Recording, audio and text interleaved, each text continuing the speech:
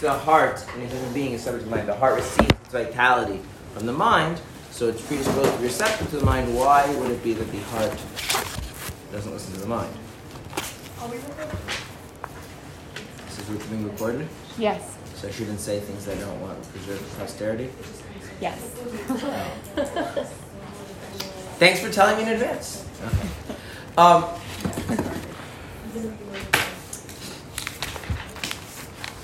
So one thing that we need to understand is that there is a very big difference between the brain, the mind, and the heart.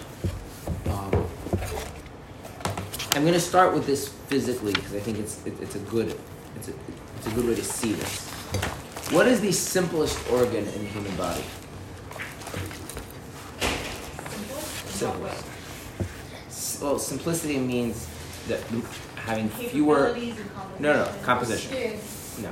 It's normal, right? It is, but it's not by any means simple. It's extremely complicated.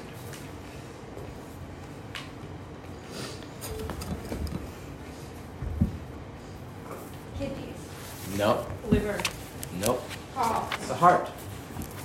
Heart is actually the simplest organ. The heart is a simple pump. Yeah. The heart, all it does is it takes the blood from here and pumps it over there. That's all it does, right? Kidneys, liver, right? These involve complex chemical processes. Skin is really complicated. I mean, it closes itself back up again afterwards. Heart, it's a pump. Yeah. What is the most complex organ in the human body? The brain. The The brain. So there's a very big difference, right? One of the main difficulties, and this is again what was touched on earlier in Tanya, about having the heart be receptive to the mind, is that the heart cannot receive from the mind when the mind does not give a clear, coherent, simple message. Think about little children. Little children do not understand nuance. They do not understand compromises. Okay? So when a child asks you if something is important, how come you don't do it? How do you answer that? Like a 5-year-old. The 5-year-old comes and says, Mommy, if making brachas is so important, how come sometimes you don't make brachas? What's the answer to that question? Because this woman, I'm very busy looking after you. That's very defensive. What is the child going to hear from that? Don't have time for you. It's my fault that you don't do it. No. They're not going to get it. They're not going to. See, the problem is that there's no way to answer that question for a child. The child is going to, if it's important, you would do it. If you're not doing it, it must mean that it's. There's not much you can say that to a 5-year-old that gets you out of that. Because little children's minds are very simplistic. Okay. The heart is simplistic. Emotions are simplistic. And because of that, when the mind is conflicted, when the mind has not kind of brought itself to a clear conclusion about something, the heart is incapable of receiving that. So you ever know this experience where like you want to do something but you know you shouldn't, and you're like going back and forth in your head and you're telling yourself it's wrong, and you like know it's wrong, you know you shouldn't do it, but then you do it anyway? You've ever had that experience? Is that because your heart is not listening to your mind? No, because your mind is at war with itself. Right? If the mind is at war with itself, how can the heart doesn't have that sophistication, doesn't have that complexity to sort out the conflicts in the mind. And so it just kind of falls back into whatever it's more predisposed to doing, and that's what it does, which generally is often the more selfish, short-sighted thing, the thing that is more closely connected to our experience. So is it that really the heart itself is resistant to the mind? It's not really correct. It's the mind often does just a poor job of communicating with the heart. We see this, there's a verse that's speaking about Hashem, and our commandment to be aware of Hashem. It says, "V'yedaita hayom," you shall know today, "V'hashavayis levacha," place unto your heart. Ki Hashem Elokim, that Hashem is God, etc., etc., etc. And one of the things that Chassidus points out is that knowing it is not enough. You have to place it into your heart. Meaning, it's not enough that you make sense of it in your mind. You have to do it in such a way that you can communicate that to your heart. And one of the different, not the only thing, but one of the things that is needed for the heart to receive something is it has to be clear. It has to be coherent. It can't be full of internal contradictions and conflict. Are there other things that the mind has to do to present things in such a way that are clear to the heart that the heart can receive? Sure. Another thing, for instance, the heart has to have a kind of a sense of why something matters. It can't just be true or interesting. So you ever been in a class and the teacher's teaching something, I don't know, say chemistry or something, and like some students like really interested, and some students like, why do we need to know this? Yeah? The heart has this like, why do I need to know this? Why are you telling this to me? Why is this relevant to me? If the mind can't provide that, the heart, it's just incapable of receiving. So the mind has to give a kind of clear, personalized message for the heart to receive. Otherwise, the heart is it's not going to be receptive. Not because the heart is in principle opposed to the mind, in principle in conflict with the mind. Okay. Now, could there be other problems as well? There could be other problems as well, but those we'll talk about when we get to chapter 7. Those are things I've discussed over time. So we have hopefully a kind of a clear picture, right? There's the mind. The mind is supposed to govern the heart. The heart is willing to be governed, but it needs the mind to present things in a way that the heart can receive them. Good? Okay. Ready to move on? Okay. So we'll start again, the first sentence. This then is the important principle regarding divine service of the Beinoni, meaning that this principle, it is significant and it is critical to doing the service of a Beinoni, right? And it has large ramifications. What is that principle? The essential thing is to govern and rule the nature that is in the left ventricle of the heart by means of the divine light irradiating the divine soul in the mind.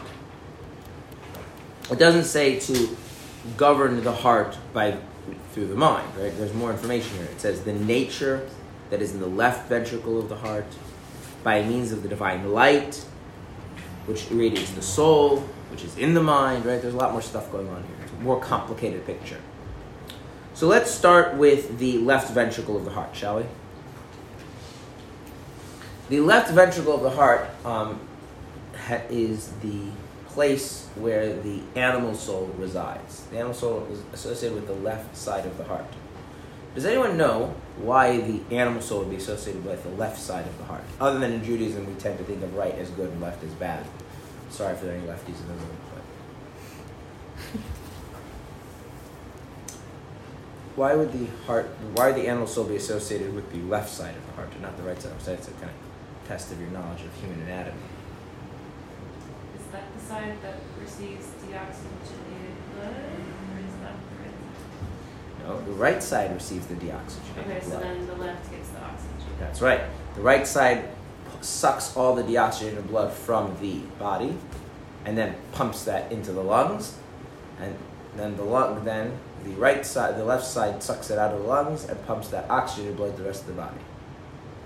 So why would the oxygenated blood be associated with the animal soul? Anyone want to take a stab at that? No pun intended.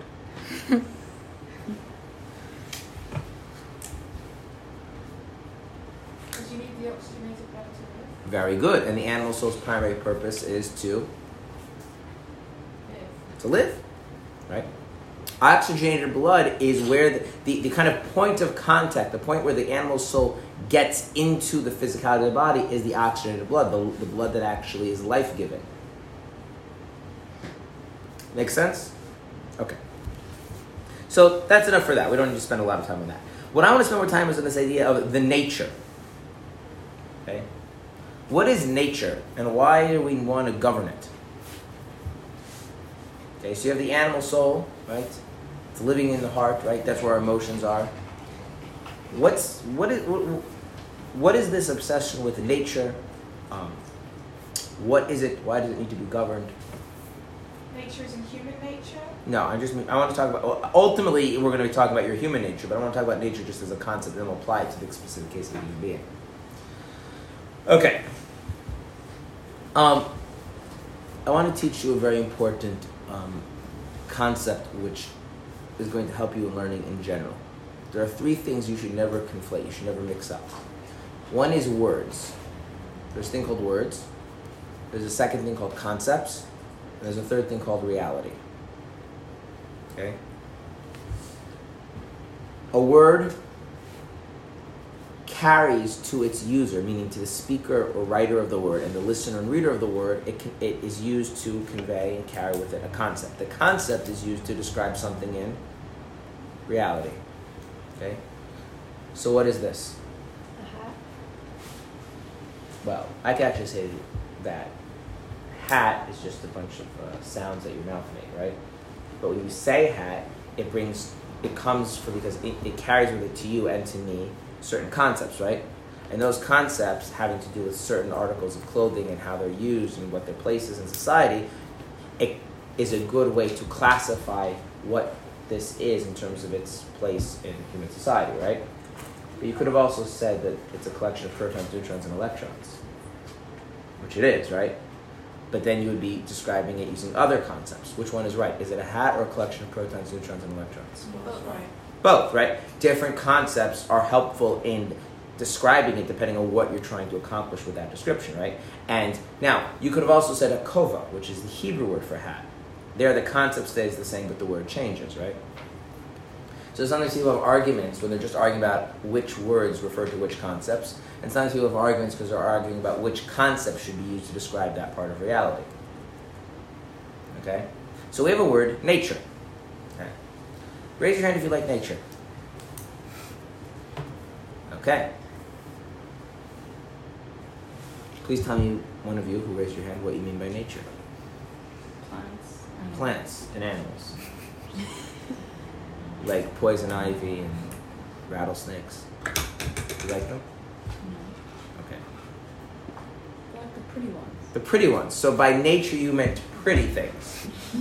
Not like the not so pretty things. What? And the not so pretty things. Like cockroaches. You like cockroaches? No. Okay. So then what did you mean when you said that you like nature? I just don't like bugs.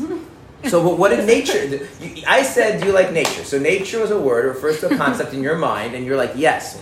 That concept, whenever there's a part of reality that can be described that way, I like that. So what is that? It's you said it was plants and animals, but then we clarified that's not what you meant. So what did you mean? I don't know. Like the natural world as opposed to like cities and urban life. So you mean stuff that people didn't make? Like rattlesnakes and cockroaches? But they're not, it's not just rattlesnakes and cockroaches, it's the entirety of everything. And then you say that the entirety of everything is more than just the bug. Oh, okay. So now I see. So nature is like the kind of collective sense you get from encountering those parts of the world that human beings didn't mess with. That's what you meant? Yeah? There's a part of the world that human beings didn't construct, and when you just kind of look at that as a whole without getting caught up in the details, you're like, that kind of general thing I feel good about when I encounter that. Yeah? Okay. Do you think that's what this text means by nature? Probably not. No. So you see the issue that just because we have a word, we need to know what is the concept we mean by the word. And then once we have the concept, we need to know how is that concept being applied to that specific thing. So what is the concept being conveyed by this word nature, or in Hebrew, teva? And once we have that clear, then we can go and talk about what is the nature of the animal soul that we're talking about, like the specific thing in reality. Okay.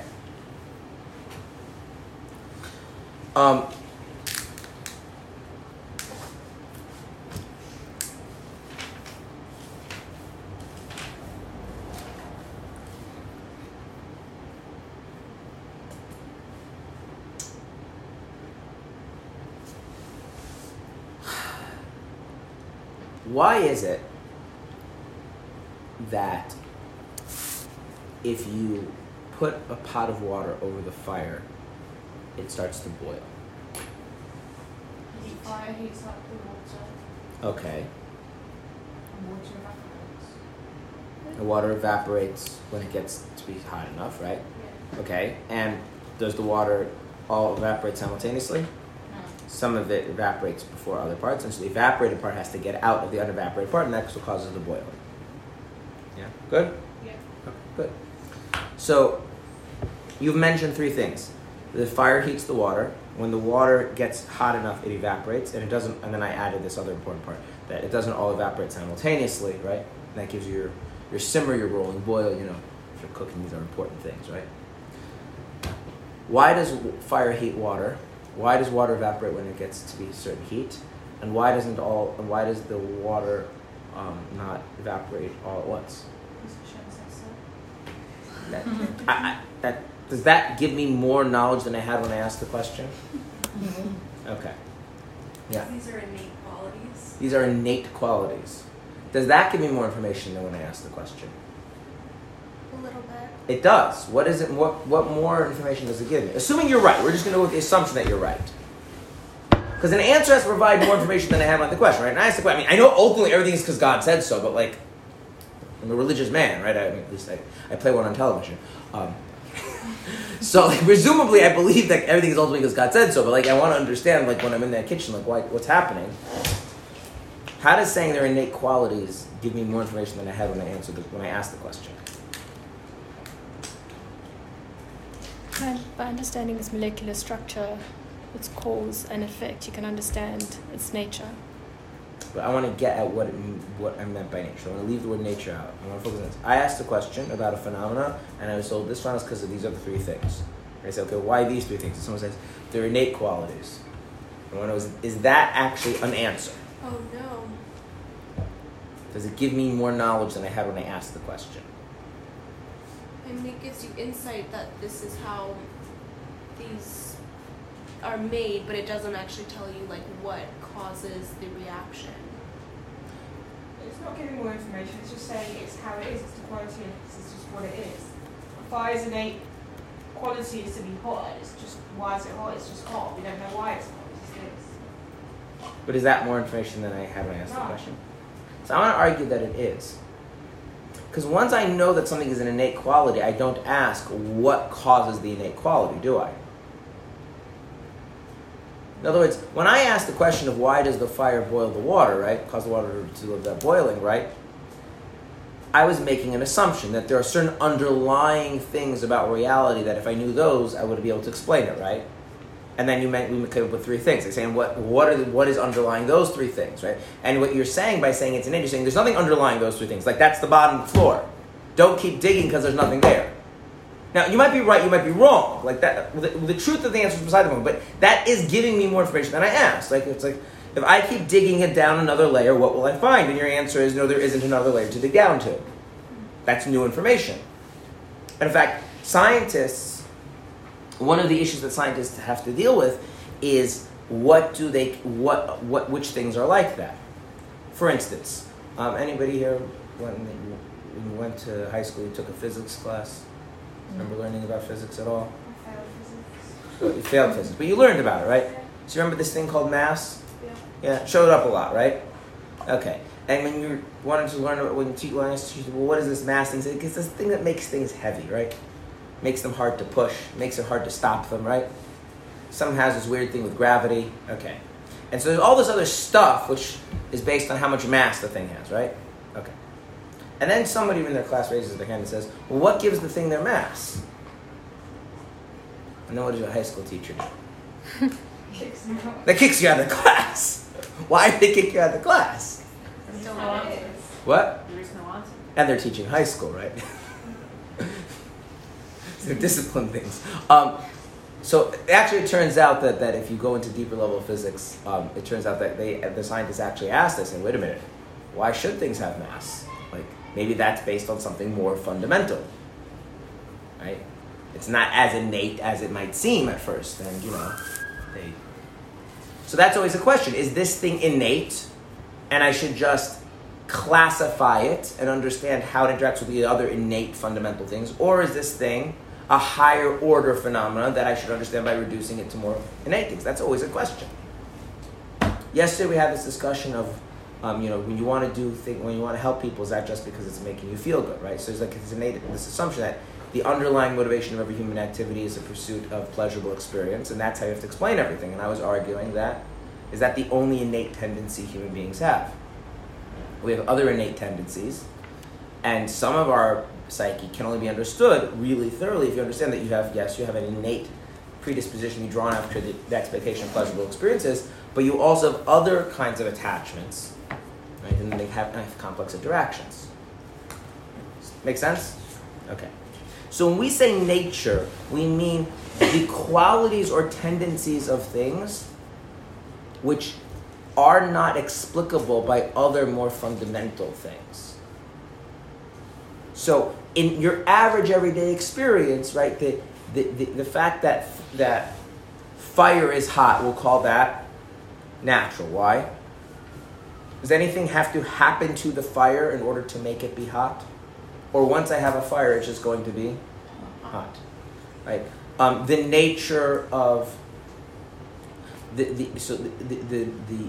nature of mass is that it attracts to other masses. We call that gravity, right? The nature of mass is that it resists being pushed, right? We call that inertia. Okay. Why?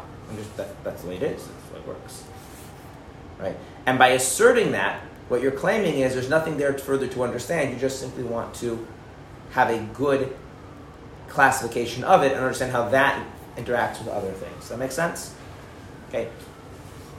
Is everything therefore natural? No. And by the way, something can be natural in one frame of reference and not natural in another frame of reference. So if I talk about something like, say, the nature of, if I talk about, say, for instance, the nature of water, right? That's just, I'm pretending water isn't made up of more complex things, and given that, I can speak about its nature, right? But if I go into a chemistry class and I realize that water is made up of other things, right? Then I realize that maybe understanding some of the things about water required me to understand that water itself is made of other fundamental natures interacting with each other. Okay? That's the use of the word nature here.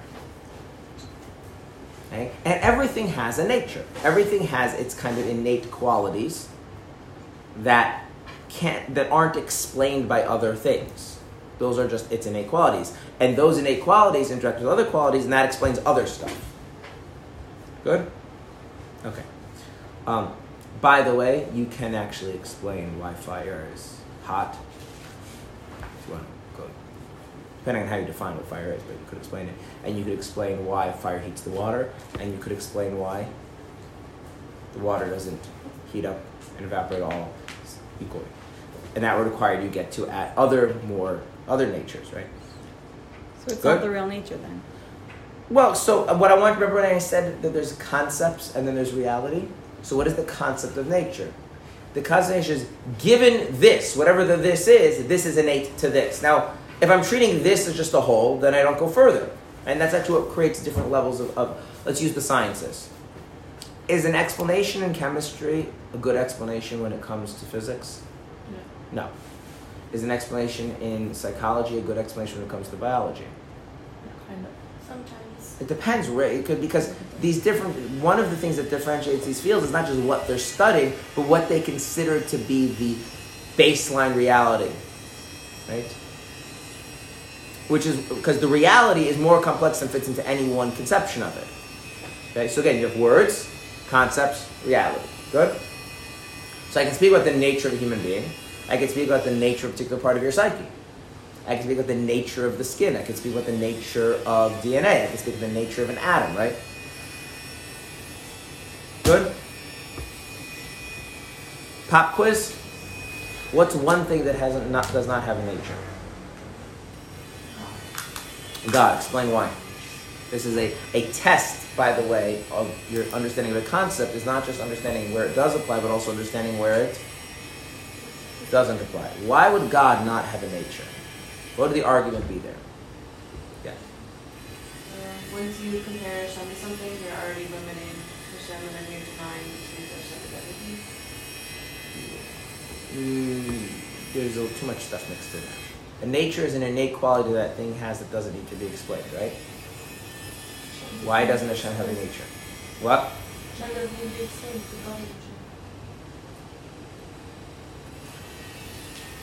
And nature is an innate quality that You things can't have. limit Hashem to specific qualities. Obviously, like Hashem does. So say it has all the qualities then. You can't. Like, what's wrong with saying Hashem is a nature? It's limiting it. Because the nature was created. Explain what sense is it limiting? By putting it into words or limiting Hashem to That's putting Hashem into words is a problem only for mystics. Like many Jewish thinkers are perfectly fine saying you can put Hashem into Right. words. Like the only frame of reference we have is human qualities and human nature, or like the physical world we understand. So there's like stuff that we can't really compare. We also don't understand Hashem to the extent to be able to assign certain qualities. You had it limiting. Limiting was very good. Like you were backing away. Limiting is very good. Why is nature a limiting thing? Because once you limit it, it has qualities and things that make it what it is. And Hashem is above that. Okay, let me make it simpler. Okay? Can the fire go next to the water and not heat the water? Why not? Because fire is hot. Fire. So is it. We'll just throw in these words. The nature of fire is to be hot, and the nature of the heat is to radiate, and therefore the fire cannot help but heat the. When you say something has a nature, what are you doing? What are you saying? If this is an innate quality, does it have control over it? No. And Hashem has control. Just say the same thing. Is Hashem in control of I it? can turn it on and off. That's right. In other words, like if you're saying this is innate, then what you're saying is It's not. you don't have control over it. Those two things. That the limit is a much more straightforward limit, right? You know, the rock can't decide mid-fall. You know what? I don't want to crash the ground. I'm not going to keep falling. Right? In other words, something is natural is not volitional. It's not something you can control. Does that make sense? Now, is that, like, I don't have to get to mysticism. I just like a basic notion of God. Do you think Hashem is the kind of being that is not in control of himself? No. So therefore, does it make sense to say that he has innate properties and characteristics? No. Okay, good. Make sense? Okay. Now, let's take one more pop quiz. A dog is going towards the food. Is that natural? Yes. There's food, there's the dog is going towards it. Yes. Yes. Yes? You sure? Yes. There are factors that could affect that, which is interesting. Right. So I'm not going to go into this whole notion of like deep questions of ethical free will. Just a very simple thing. Is there a difference between the dog, just right now, yes or no? Is there a difference between the dog walking over the other side of the room where the food is, and the rock falling? Yes. What's the Choice. difference? What's the obvious difference? Choice. Well, a dog's alive and a rock is not. Okay. In other words, the dog is A dog pursuing. can have thoughts, but a rock can't have thoughts. Okay, so the dog is pursuing something, right? Yeah. There's an objective, right? And so the dog has to kind of go through this experience of, and again, I don't want to go too deep into philosophy, of deciding that it wants the food and only then will. And if that process doesn't happen, will the legs of the dog take it over to the food? Okay, is that the same thing that we've been speaking about, like an innate property? No. So, by the way, you notice here how concepts become a little bit more fluid, right? That the innate part is the dog's ability to do that? I could say the dog has an innate ability to move. A dog has an innate experiences, like, So what I want you to see also is that how a concept can become more fluid, right? In other words, I could say that the falling of the rock, like that's clearly natural. What God does is clearly not nature in that sense, right? The dog, like, it really depends on how you want to think about it, because like there's clearly a difference between, right, the dog's movement, which comes from some sense of desire and anticipation that the dog has to generate within himself, right? To motivate the dog to go over there to get the food, it's very different than the rock. But on the other hand, like, how much control does the dog really have over that? That's like an interesting question. So, like, you see what I'm saying? It's like if I ask you if something is big or small, in the abstract, those are clear opposites. When you start applying the concepts to reality, something can be bigger than another thing, but smaller than another thing. So it's big in this sense. It's big-ish. It's small-ish, right? See what I'm saying? That's why the concept and reality are not the same thing. The concept might be very clear, crystallized, but when you apply it to reality, it's a little bit more messy. Good? Okay. Last question. Okay? What is the nature of the emotions? Now we're getting into our text. We have emotions, right? Emotions are in the heart. What is their nature? What is the nature that he's saying? We're going to govern over the nature. To be reactive. What? To be reactive. To be reactive. Okay? Right? Yes, but there are a very specific way they're reactive. What do you mean by that? What I mean, the reactive? Yes. It means that emotions are always reacting to something. Signals It's from the not brain. reactive. What? Signals from the brain. Well, I want to go more in the psychological rather than the physiological.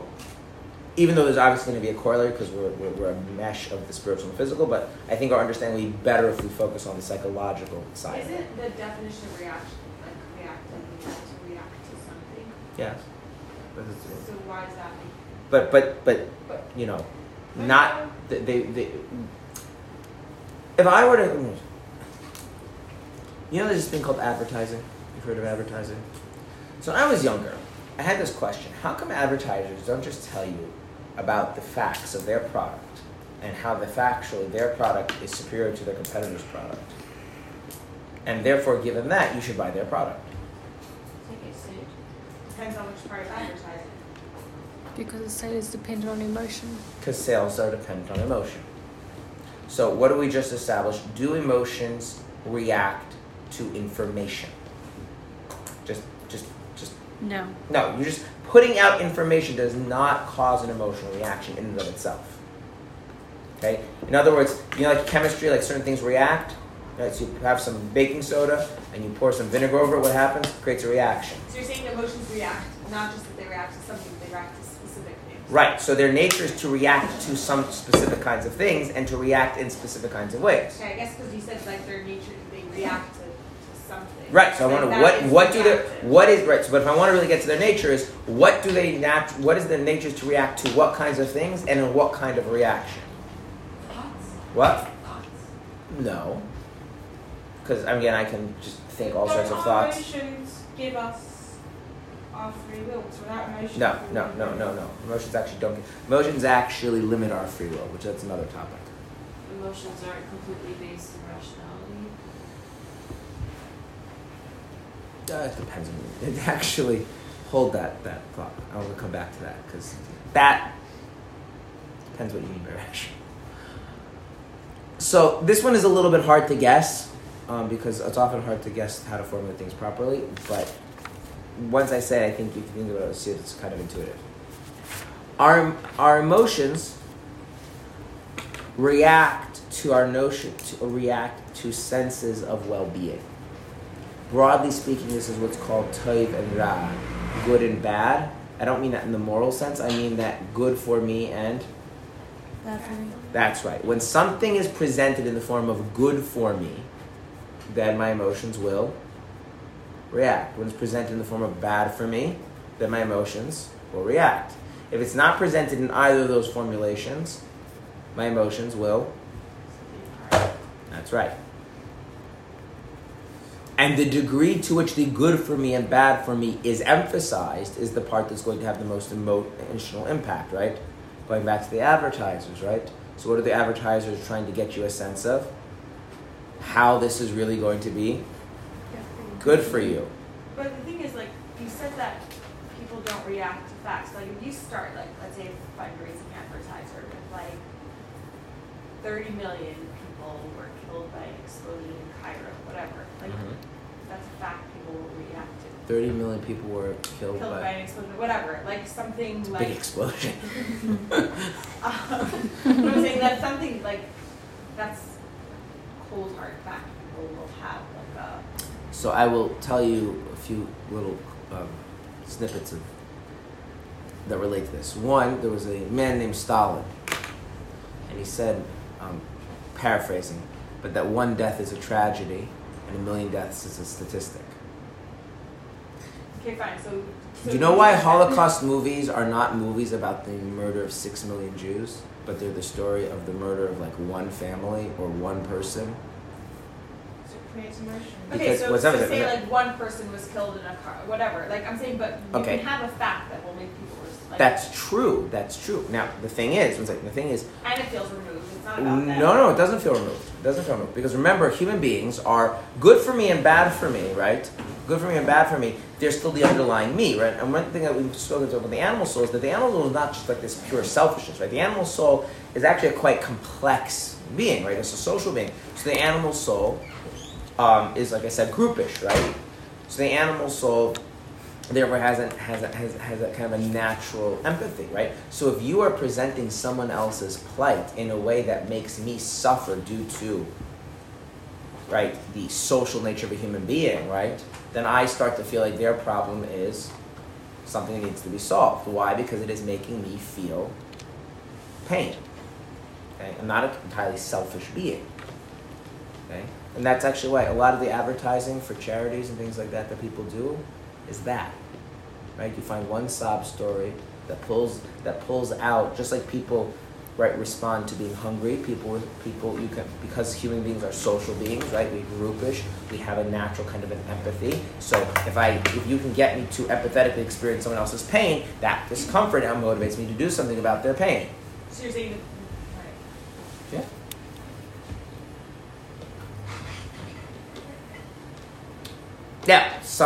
Now it becomes incredibly complex because what if I start adding things like, for instance, I have a self-concept, right? I think of myself as a highly intelligent person, right? So then by convincing me that this is what highly intelligent people do, it now feels like this is something good for me because it reinforces my self-concept that I have value for, right? It's incredibly complicated, right? It's not as simple as like, if you do this, you'll live. If you don't do this, you'll die. But on some level, it really is that simple. It's like, this thing will be good for you in a way that you can actually almost sense experientially. This thing will be bad for you in some way you can almost sense experientially, and then the emotions react. Right. So that really supports, like, there's a basic concept of marketing that, like, you're not selling people a product, you're selling them, like, a better version of themselves. That's right. And so when does, like, putting all the facts in place work? If you're advertising to a very select group of people who have a strong ego investment in their self-conception of being highly rational in all their decision-making, then that might work. Or if there are 3 products selling similar things and they're all selling a similar, better version of you, which is Yeah. But you get it? Yeah.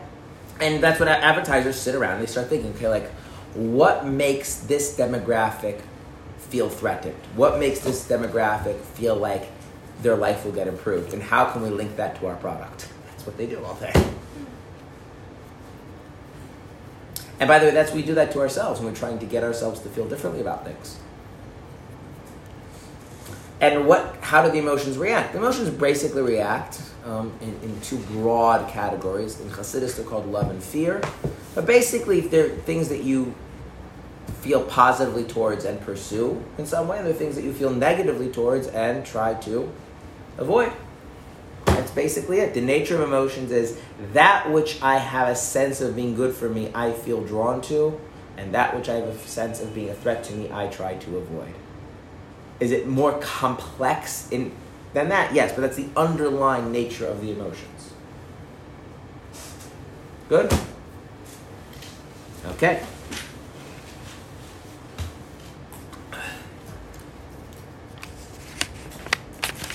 So what would it mean to govern that nature? Because that's what it says. It doesn't say to govern the behavior, does it? You notice that? It doesn't say to govern our behavior.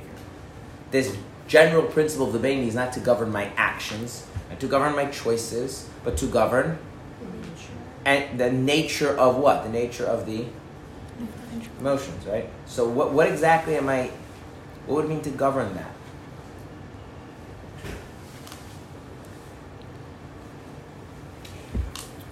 Forget how you would govern it. What would it mean to govern the nature of your emotions?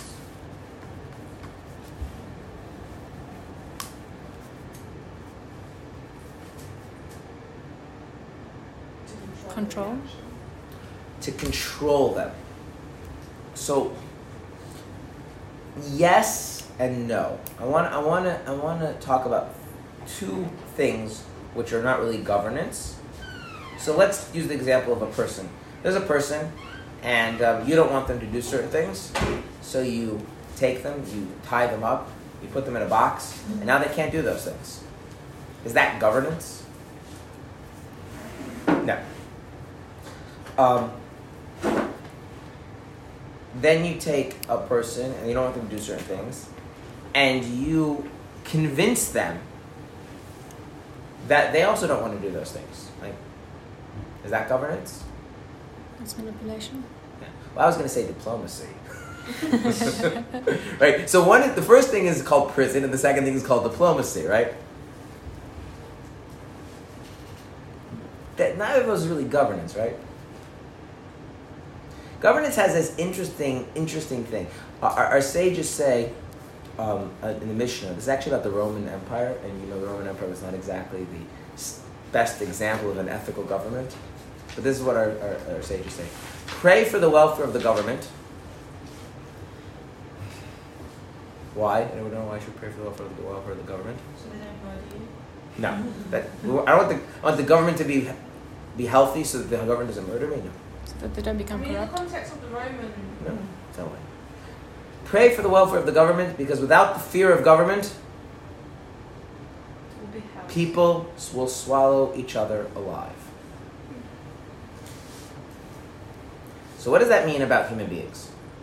That we need a system to keep ourselves in check. That's right. But is that like being in prison? No. In other words, what ends up happening is that when there's a government and we have this fear of government, which is not just the fear of punishment, right? We spoke before how the government has a certain kind of legitimacy. What does that do? It doesn't really fundamentally change us that would become these stellar examples of means, which is why the government collapses, right? You know, then all hell breaks loose. But at the same time, it's not like, you know, it's not like the tiger in a cage where like the minute like it's trying to gnash and get out. It's like there's a kind of acceptance that this is how we should operate, but only because of this external influence. Okay. So what would an example? I could just like take my emotions and like put a prison around them and say like, yes, the nature of my emotions is that which seems to be in my interest. I feel very positively towards or pursue. That which seems to me to be against my interest, whatever, again, my interest can be narrow or broad, then those are the things I feel very negative towards. And that nature, I can just say like, hey, that's bad, that's not good, and I suppress it, and I lock it, and I keep it out. And what happens? You can do that. People do this all the time. Then what happens? It explodes. What? It explodes. Let's before the explodes. Like, in other words, you're right. Often it explodes, especially if we live in an individualistic society, which makes us conflicting messages. But let's assume, for argument's sake, the person has the ability to keep it locked away forever. What's going to happen, though, just in that in of itself? You're right, that's often a symptom of this, and then you know that you're doing this. But let's say you could successfully just keep the emotions locked away in a cage, because this nature, for whatever reason, you think is a bad thing. What would happen? You won't be very empathetic. You won't be very anything, actually. Because remember yesterday we spoke about that emotions do have something that the mind doesn't, which is that sense of being connected, right? The sense of you living your life. So what will happen is that you will, if you do that, there's no personhood.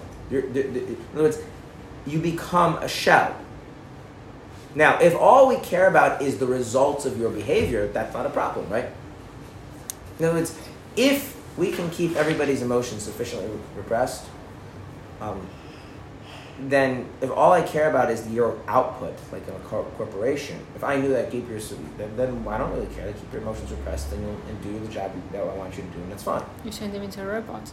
What? I would turn someone more or less into kind of a robot, yeah. By the way, are there societies that have succeeded in doing that? Sure there are. Not for everybody, for the vast majority, right? You can have very repressive societies where there's no sanctioning of individualism, and people can keep their emotions repressed for their entire life and do what they need to get done, and the society, functions, but people are not really present. Is that what God wants of us? No. Okay. So that's not. I mean, as a technique, is it helpful to be able to put your emotions in a cage? Yes. Should you be able to do that from time to time? Yes. But the difference between putting something in a cage because it's dangerous and I need to deal with it later versus putting it in a cage because you don't. It's the Rebbe was very against imprisonment as a punishment. Are you familiar with this idea? Yeah. The Torah doesn't have imprisonment as a punishment. There's only temporary holding. There's temporary holding.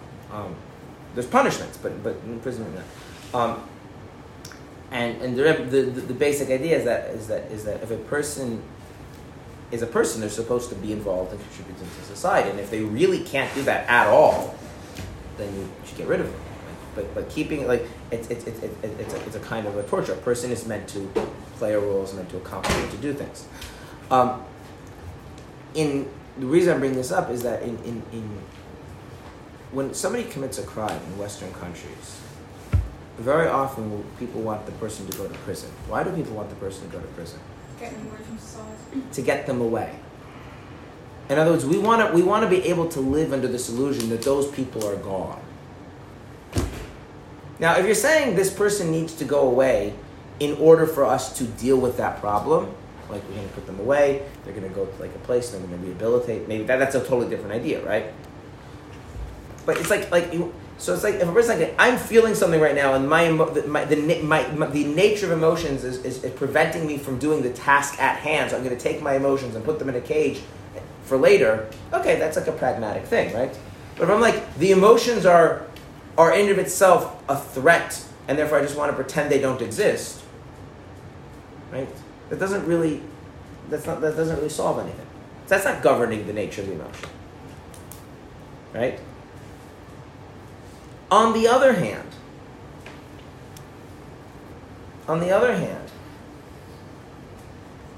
if I have to formulate everything as, if you worship God properly, it'll be really good for you. And if you don't worship God properly, it's going to be really bad for you. Am I really governing the nature of the emotions, or am I just kind of... You're manipulating the emotions. Yeah, I'm kind of working on... It's like I'm playing a diplomacy game. And here's the rule with diplomacy. Who's actually in control of a diplomatic negotiation? The receiver. The receiver, right? Because you have to meet their demands, right? You have to play according to what they want, right? By the way, business is also negotiation. Who has the upper hand in any business negotiation? The person who can walk away. That's right. So if the heart's look, I'll love the things that seem good for me, and I'll despise the things that seem bad for me. And if you can provide God in that framework, I'm willing to listen. But if not, look, there's plenty of pizza and chocolate, so I can walk away from this, right? That's not the mind governing the heart, is it? So what would be the mind governing the heart? Educating the heart so that it comes to its own conclusions and realizations of what true well-being is. No, because that would again be that same thing. Then you're telling the heart, you're playing the heart's game. The heart's really in control then. That's not a bad thing to do, by the way. I'm just saying that's not governance.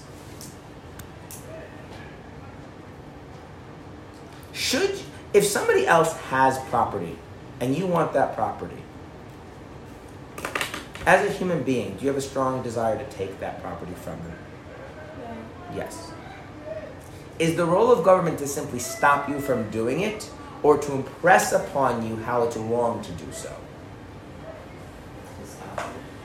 So we need police standing at every street corner so that you're afraid of, I'm going to get caught and I'm not going to...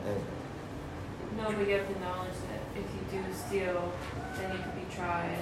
Right. So what I want to say is that real governance is the fact that the crimes are prosecuted, right, and punished, helps instill in society a sense that those things are wrong. They're not acceptable. What keeps most of us from stealing is not that we're afraid we're going to get caught, is that we have a sense that it is. How does society ensure and maintain a sense that something is wrong? Is that when people do it and it can be caught doing it, those people are punished. So it's a more complex interaction, right? You know, if you need the individual threat of punishment to stop you from doing something, then you're not really being governed. Do you understand? It's right. This is like the fact that the police catch the criminals helps instill on the population as a whole that crime is not okay, and that itself shuts down with many individuals even that tendency that people have to do things that they shouldn't be doing, and so people start self-regulating themselves. Right? And you know that there's a huge breakdown in governance when you actually have to put police in front of every store to keep people from stealing. So it instills what? Like This sense of restraint, the sense that you have to operate according to some other, right? The fear of government is not the fear that the government is going to hurt you personally, is that there's the sense, yes, the government punishes these things, and that helps reinforce the sense that that's wrong. Okay? Anyone here ever been a teacher in a classroom with little kids? If a child misbehaves, is it important that there's consequences? Why? To show that To the show the class that they can't get away with it. And then you want the rest of the class to sit in dread that if they do it, the consequence is going to happen to them, or that just makes it very clear to them that this is not acceptable. It In just other words, makes it clear. It shows them it's not acceptable. No one's going to want the consequences. right. Especially for children aren't going to be going to school in fear. They go to school to learn, and should someone happen to be misbehaving, and they happen to get a consequence. Right. Then they realise, oh, we shouldn't be doing this. That's For right. younger children, they don't realise that the action they're doing is wrong. That's right. It's because they don't have this. It helps instill in them a kind of sense of restraint because that there's some higher value that they should be in accordance with. So it's not as profound a transformation as them really understanding the values of changing, but it's necessary. Right? That's basically the governance. The Torah says from time to time regarding certain sins that you should execute the person who sinned, and the people should see and hear, and right, so that they don't do this anymore. And the idea is not that the person is everyone's saying, oh, if I do it, they're going to catch me and put me to death. It's that, oh, this is really not okay. This thing is a really serious issue. Okay? Laws which are enforced in a relatively consistent manner helps instill in people a sense that they should follow that law even in a situation where they could otherwise get away with it. That make sense? Okay. So the nature of my heart is to do what? The nature of my heart is that which seems good for me, I want. And that which seems bad for me, I don't want. And that's the way I react. What do you think the mind says you should react to? If the mind had its way, what should we react to? What it wants. The mind, and not the heart.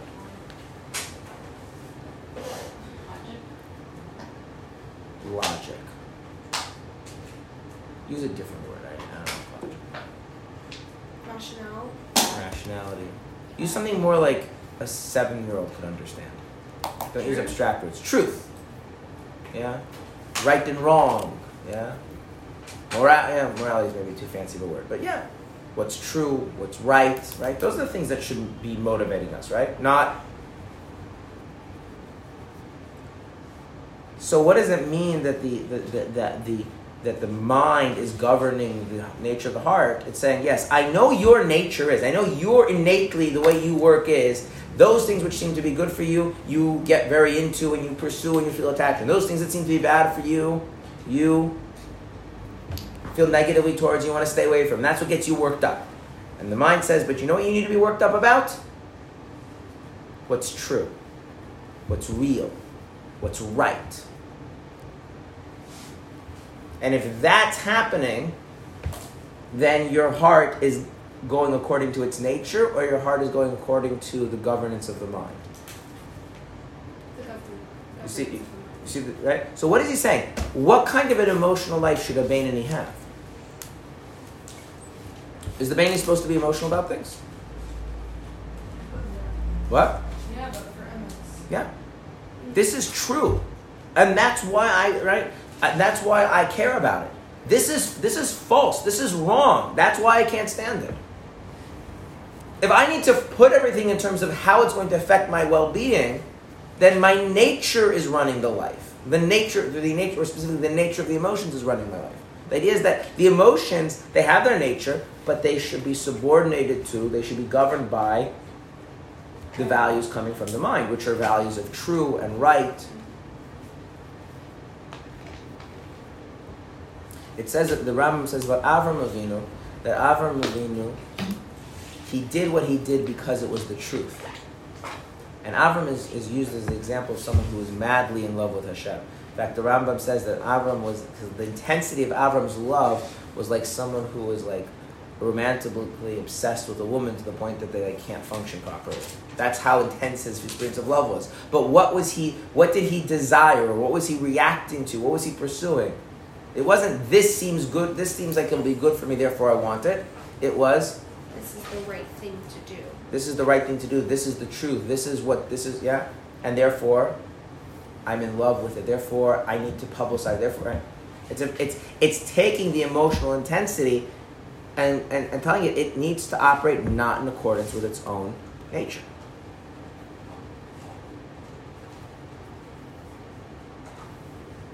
What happens if you don't have this? Don't have what? This whole dynamic that your mind is governing the nature of your emotions. You could take your emotions and put them in a prison, right? Yeah. And that's basically like, you just get yourself to do the stuff that you know you're supposed to do and shut out how things feel, right? Yeah. Or the thing is you can start trying to be diplomatic with your emotions and trying to make everything seem fun and wonderful and enjoyable in order to get yourself to do it. And try and make things seem really bad and scary so that you don't do them. So if you do have that. That's what would happen if you don't, right? Those are, right? So let's say like this. Let's take keeping Shabbos, for example, right? So like, on Shabbos, you can't do a lot of stuff, which I think to most of us doesn't feel very, like, it seems like life would be a lot more convenient if you could do certain things on Shabbos, right? So one approach you could say is like, I'm just going to force myself to keep Shabbos, and I'm going to just kind of shut out how it feels and how much, like, resentment or angst or whatever, just shut that out, right? Put my emotions in prison. Another thing I can do is I can try and think about how really the most wonderful experiences of Shabbos, right? The fact that I don't have to answer my phone, the fact this, the fact that, right? I can really try and make Shabbos seem like the most enjoyable, best thing for me possible, right? Is that really how the Beinoni deals with the fact that they don't maybe want to keep Shabbos because it's difficult and annoying someone to keep Shabbos? How would the Beinoni deal with it? It's holy. I enjoy it. You mix two things. It's holy. And if it's holy, You do it. now you do it. How should you feel about holy things? Inspired. You should be inspired about holy things. And so now I'm emotional about the Shabbos, but not. See how you stuck in the I enjoy it? That's letting the nature have a say. Governing nature is saying, why do you need to enjoy it? How does the heart not follow its nature, even if being directed by the truth? Oh, because the heart, remember we said the heart on the one hand has its nature, but on the other hand we also said the heart receives its vitality, its sense of the soul through the mind. So which means the heart actually has two aspects to it. It has its innate characteristics, but it also has the fact that it is naturally loyal to the mind. And so the heart actually has this kind of inner tension. And this is going to be important. We're going to see this play out in the chapter as we go forward. Part of the heart is loyal to the mind, and part of the heart is Loyal to itself? not loyal is not the right word. It's kind of stuck in this kind of mode of what feels good I pursue, what feels bad I avoid. And the idea is that part of the heart needs to be put in check, but not the heart as a whole. And your mind will put the heart in check. Well, that's what we're going to talk about. Okay? So the idea is that, I was going to say this very simply, the sense of the truth of Hashem in my mind becomes the thing that I want my emotions to react to, rather than the anticipation of how good or bad this will be for me. And so is the Beinoni an emotional person? Yes. Yes. Is the Beinoni living a life based on truth? Yes. Now, is this easy to do? No. Is it really important? Is it key for all the things that we're going to see about a Beinoni, about having that dynamic, that I get my emotions are being governed by my sense of truth, not getting caught up in the nature that what seems good for me is what I like and what seems bad for me is what I avoid? Okay. Can you do this as a child? No. Why not? Because I don't have the emotional intelligence yet. The issue is, where's the problem lie? The emotions? No, Or the needs, mental like, development. the desires and needs of governance. Children have already got it. What's not where's the development. problem lie? Is it the development in the mind, or the mind is not sufficiently developed. Now, here's an interesting thing. At what point in the average development of the average child has the mind developed sufficiently that we can expect this to occur? Not necessarily all the time perfectly, but it's already legitimate to expect that, to set that as a standard that they should try and hold themselves to. Age 7? What? Age 7? No. It's around puberty, and so there's a difference in boys and girls. The halacha establishes at 13 for boys and 12 for girls. Now, but at what point can we expect that people should govern their behavior on a basic everyday level? That's much earlier, right? Right? We don't think it's acceptable for an 8-year-old or 7-year-old to get angry and hit people. Govern it through what, though? Because there is another idea that your mind can simply say, this is wrong and I shouldn't do it, and if I do it, I'm going to get punished, so I'm not going to do it, right? Children But not based on the truth. But that's not, it's not this. Right? Some of you raise your hands that you've been teachers in class with little kids. You can get little kids to every day do your homework and this, and okay, I'm talking not perfectly, right? But it's a reasonable expectation, right? But you can't a 7-year-old to say I know that someone hit you and now you really hate them. But you really need to realize that hating them is not the proper way to live life, and you need to bring yourself to a point where you don't hate them, even though your heart naturally hates those who go against you. That's not something you speak to a 7-year-old about. But as you start becoming a teenager, that is the kind of thing that you start entering into. Right? So, to put this in a slightly different context, is the Beinoni really struggling to behave properly? No. Earlier in the process. The struggle is much earlier in the process. The Beinoni is struggling to feel properly. Now, if your feeling is good, now let's say you master that, for argument's sake, right? If your feeling is all the way it's supposed to be, what's your behavior going to be? Good. Your behavior is going to be good. Not only is your behavior going to be good, but your behavior is not going to be dry and robotic. It's going to be full of life and zest, right? Okay. So the struggle of the Beinoni is on that level. And that has to do with the governance of the mind over the nature of the emotions. Good? Okay. What's the one part of this sentence we have not explained yet? Rule. What? Rule. Well, we've spent a lot of time on ruling. Do we explain the divine light? Do we explain the divine soul? Do we explain the divine light irradiating that? Right? We spoke about what is being ruled. We spoke about what it means to be ruled. We spoke about that what's ruling it is found in the mind, right? But what's in the mind that really gives it that we haven't really explained. Okay.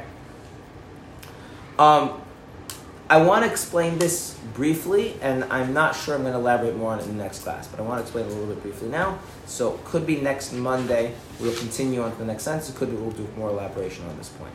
I'm not sure yet. What? What's that dependent on? What I think is the best use of your time. Generally, that's how I make my decisions about what we talk about in class. Not always, but usually. So, the divine soul, the godly soul, think of the godly soul as a person. a person has all sorts of abilities and faculties, right? We have the ability to understand things, we have the ability to desire, we have the ability to do things, we have the ability to regret, yeah? And all these kinds of... So the godly soul also has all these kinds of different abilities.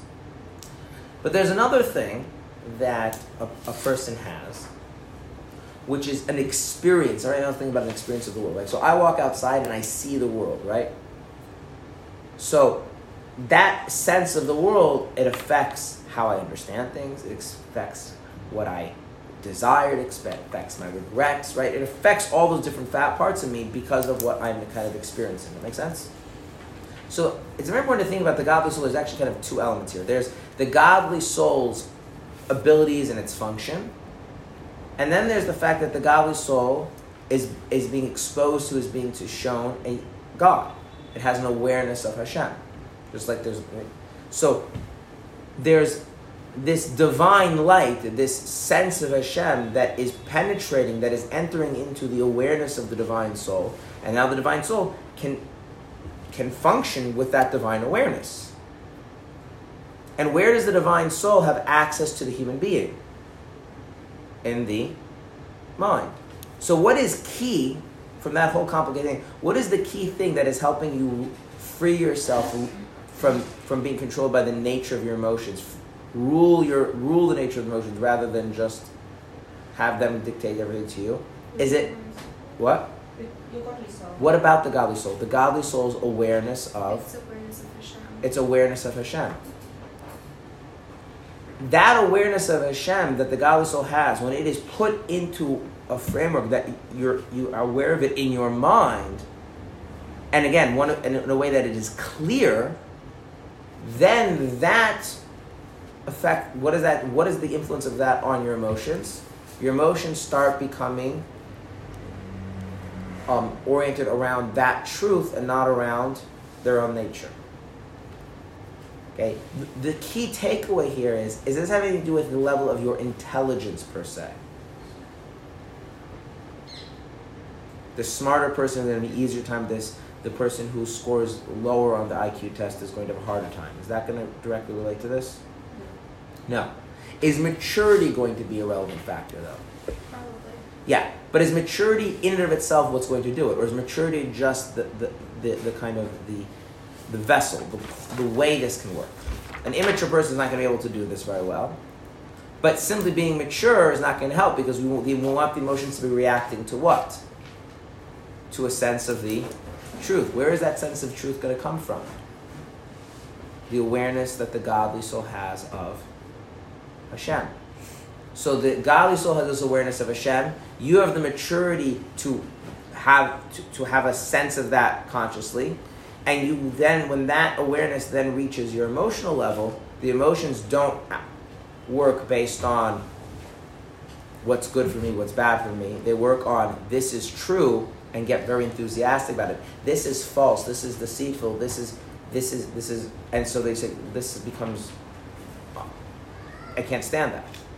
And so the emotions are reacting not to the mind, but the awareness of Hashem that is getting to them through the mind. So if you're not working to make sure that your mind is actually open to the godly soul, and the godly soul has this awareness of Hashem, is it going to work? The dynamic that we're describing up until now can exist in many respects. Right? You can use maturity to get your emotions to react to things, to other things. But if you want to get to react to a sense of the truth of Hashem, then what does your mind need to be filled with? A sense of the truth of Hashem. What is it that has a sense of the truth of Hashem? The godly soul. So what does your mind need to be filled with?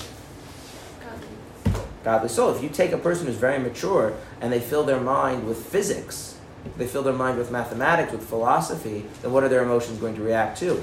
The wonder and profundity in those things. It's just saying the more you learn. No, I'm actually saying the opposite of that. It has to do with awareness of Hashem. And it says the awareness of Hashem is found where? It irradiates the soul. It does not irradiate the Torah.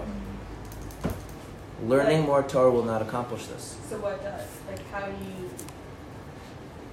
You have to use your mind and live your life in such a way that your mind is more receptive to the soul. Now, that becomes a whole thing in of itself. But broadly speaking, the part of Judaism that deals with that is prayer, not Torah study.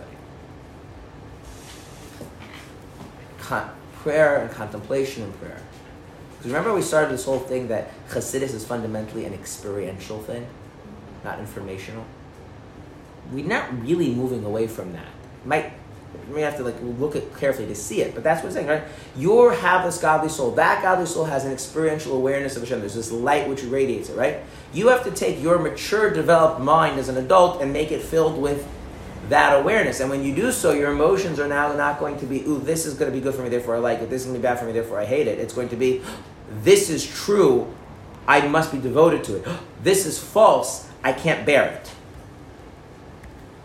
And more studying of texts doesn't in and of itself achieve that. It might give you food for thought.